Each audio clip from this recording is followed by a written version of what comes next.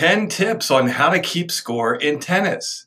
Find your aha moment right after this. Do the best you can with everything you got. Struggle day to day, cherish every fight you fought.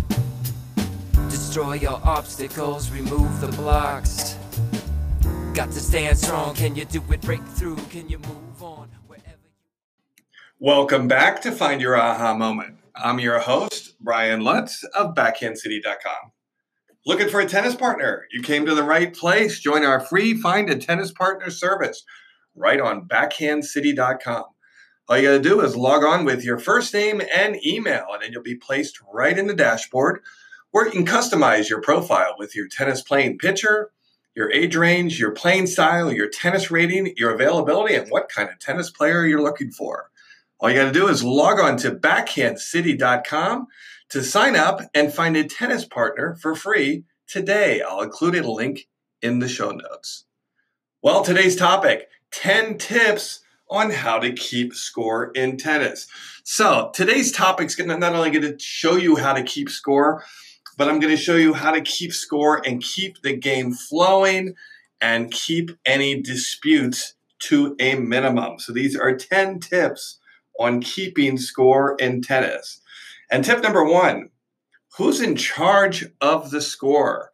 If you're the server, whether it's singles or doubles, you announce the score between every point. So as soon as you get to the service line, announce the score, and then go into your pre-serve ritual and commence playing. A lot of times, matches will flow really good if the person serving really takes charge. Okay, so if you're serving, take charge of the score and make sure you announce it every time, even if it seems like it's super obvious. Tip number two, what do you do if you lose track of the score? Whether you're playing singles or doubles, the rules dictate if you lose track of the score, you convene at the net with your opponent and go back to the score that you both remember last and then play tennis from there. Tip number three, how to keep score. Now, tennis is kind of funny. It takes 4 points to win a game, and you're probably wondering, why don't you just say it's 1-0, 2-0, 3-0, 4-0, you win? Instead, they call it 15, 30, 40. Yeah, right. They go from 30 to 40. Don't ask me why. And then 50 is game. Now, a couple of things. In tennis, you have to win by 2. So if you get to 3-all, that next point doesn't win the game at 4-3. You have to win by 2. So if you do get to 4-all, you get to what I call tip number 4. You get to, what does deuce mean? Tip number 4, what does deuce mean? It essentially means 3 points all. But instead of it calling it 40-40, in tennis, we call it deuce. Tip number 5, what is ad scoring? Well, I just gave you a little bit of a sneak preview there. Ad scoring is essentially win by 2. So if you do get tied at 3-all, also known as 40-40, which is really called deuce, you have to win 2 points to win the game. So you can see the game can go on to infinity until somebody wins by 2. So if you're serving and you're on the right side of the hash mark, which is the deuce court, and you win that point, the score is called add in. If your opponent wins that point, it's called add out. A lot of people will also just say my ad or your ad. If you have an umpire, they'll use your last name. So if I'm playing, they'll say advantage Lutz. So you have to win by 2 in tennis. Tip number 6, there is an exception to this. It's called no ad scoring. You'll see this a lot on the professional tennis tours in doubles. You also may see it at your local club or tennis tournament when they're on a timer and they want matches to finish at the same time. So no ad scoring is really popular if you've rented a court and you need to finish at a certain time, or there's multiple matches that are going on in a round robin format. A round robin means that you're playing multiple teams throughout the event, and they want the matches to end at the same time. So what happens in no ad scoring, once you get to 3-all, also known as 40-40, which we call deuce. The next point wins the game. Tip number 7, what is a tiebreaker? Tennis's heritage was win by 2, not only in the games, but the sets as well. So typically in tennis, it's the first 1 to 6 wins the set, but you have to win by 2. So in the olden days, back in the 30s and 40s and 50s and 60s, these matches could go on. The sets could go on forever.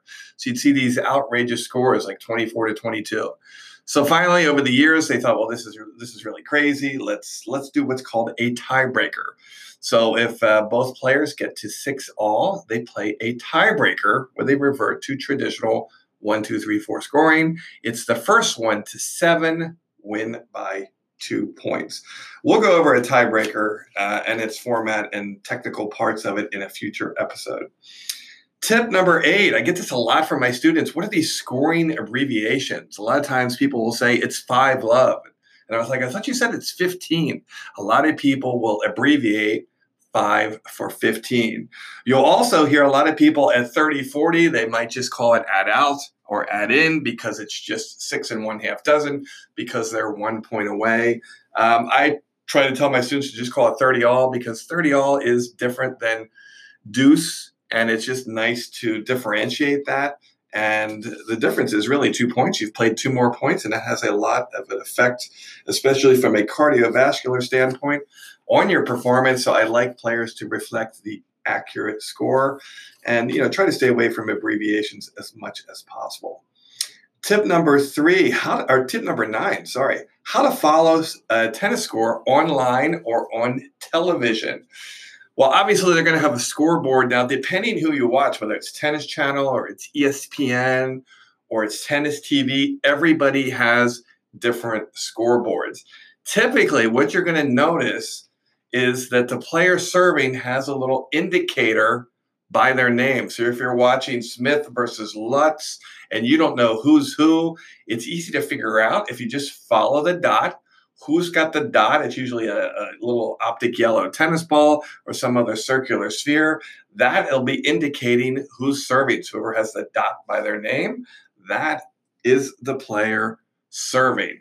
A lot of times, typically, they'll have the set scores as well as the game scores.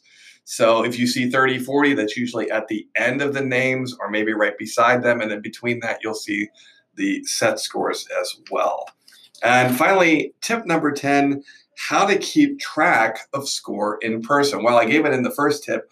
If you're serving, your responsibility is to announce the score before every point. If you're into technology, there is a ton of new devices for smartwatches on the market that can help you keep score. I have not used any of them, but I know they are growing in popularity. I've included a link in the show notes from an article from a Apple website. It's not affiliated with Apple, but it's an iOS website, and they review all the match tracking devices. So check it out in the show notes, and I hope this was very helpful for you to help keep score, learn how to score, learn some of the abbreviations, and how to keep things moving and out of dispute. Well, thanks for listening to this episode of Find Your Aha Moment. Don't forget to go onto iTunes and rate, review, and subscribe to this podcast so you get notified each day with a fresh episode. And if you're into live scoring, just check out backhandcity.com so you can follow your favorite players on the ATP, WTA, and ITF tours with match updates and live scores. Just log on to backhandcity.com to follow along. Well, thanks for listening to this episode of Find Your Aha Moment. This is Brian Lutz of backhandcity.com. Thanks for listening, and I'll talk to you tomorrow. That's when